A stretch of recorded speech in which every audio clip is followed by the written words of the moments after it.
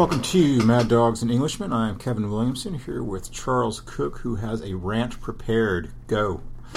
I'm just irritated and I want to rant at Americans, whom I love dearly, but who have absolutely no idea just how exceptional their country is on the question of free speech, free expression, how exceptional the First Amendment is, how beautiful the First Amendment is, and how different life and the culture of expression in the United States is compared to even a relatively free and prosperous country such as the one in which I was born.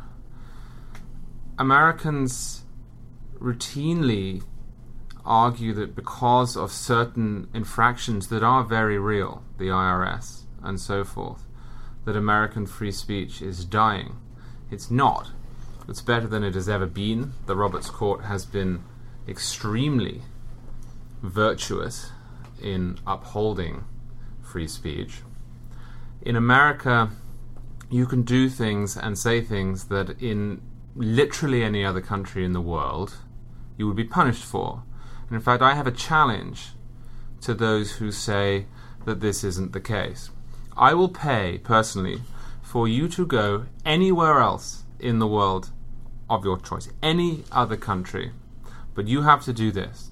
You have to dress up as a Nazi and walk around outside shouting about gays and Islam, and then you have to have a piece published within that country denying the Holocaust. Now, if you're prepared to do that in any country, you can pick it. You tell me which country is better, because the standard in the United States is not what people think it is, the Schenck case, fire in a theater. It's Brandenburg versus Ohio in 1969, which upheld the right of the KKK to march in their Nazi rally, their anti-Semitic rally, through a Jewish area. No other country has the likes of Brandenburg versus Ohio. Schenck is done. It was a terrible standard. For what it's worth, you can, of course, shout fire in a theatre. You can't deliberately, the standard said, shout fire in a theatre when there isn't a fire in order to try and cause a stampede. But that has been superseded. The only thing you can't do in the United States now is say that you're going to overthrow the government. Tomorrow at 4 a.m., let's meet in the Staples parking lot. You can call for the overthrow of the government. Sedition is legal. You just can't put a time on it. Now, why do I mention this before I let Kevin in and bring my rant to a close? I mention this because Bill Clinton over the weekend sided with the critics of the Obama administration and its decision to relinquish control over ICANN, which effectively rules the guts of the internet, the basics. And he suggested that this would allow to the table the stakeholders that commerce supposedly wants from the rest of the world. This would allow in the likes of Russia and China, who have terrible free speech records. Indeed, the First Lady, even in China, lectured that country on its poor free speech record. Why on earth we would allow these people to the table, I don't know. So I'll say, before we move on, Americans, you are lucky. You have no idea how lucky you are with your free speech regime, and you need to recognize and defend it. And of course, the rest of the world is lucky by extension because of it's the Commerce Department, right? Absolutely. And I was just thinking, you very cleverly chose your three topics of discussion, because if you would just chosen the Holocaust and gays, you'd be buying a lot of tickets to Saudi Arabia and Iran and Pakistan, probably a few other places. But I can't think of any place where you could get away with all three. For those who haven't been following the issue too closely, and I know you're writing about this, the controversy with the Obama administration and the rules of internet governance, could you just go into that a little bit?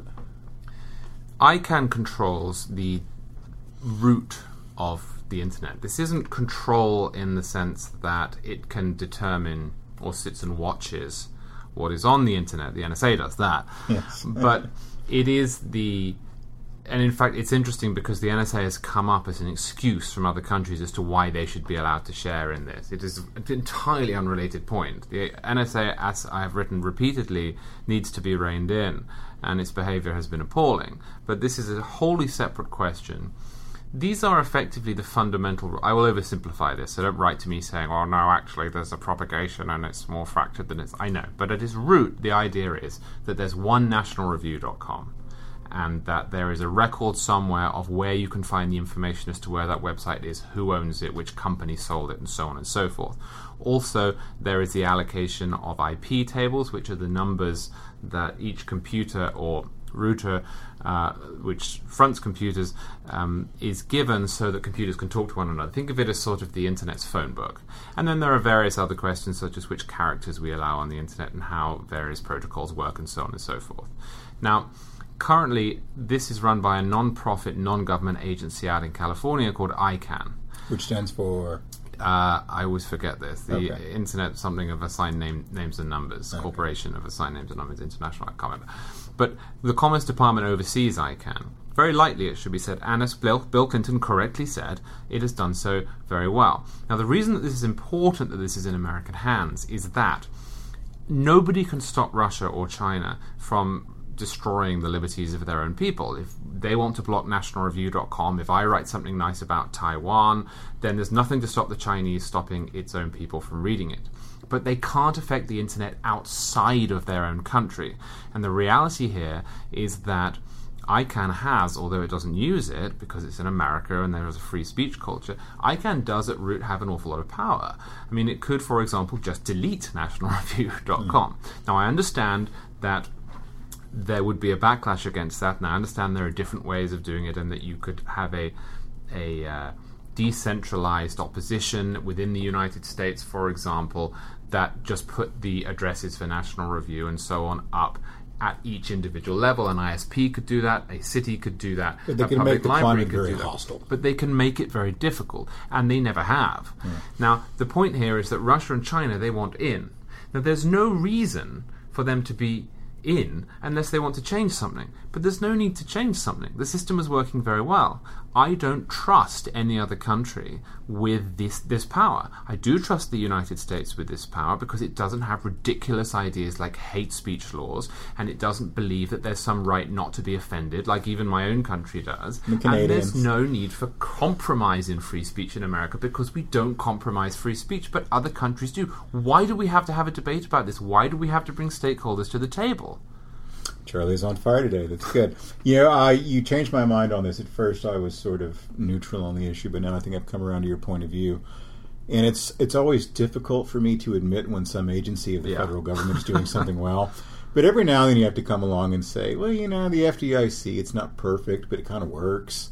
And I couldn't make a very long list of things the Commerce Department does right. But okay, if it does this right, it does this right. And, this is definitely something that we want to defend. And I think this is one of those cases in which the sort of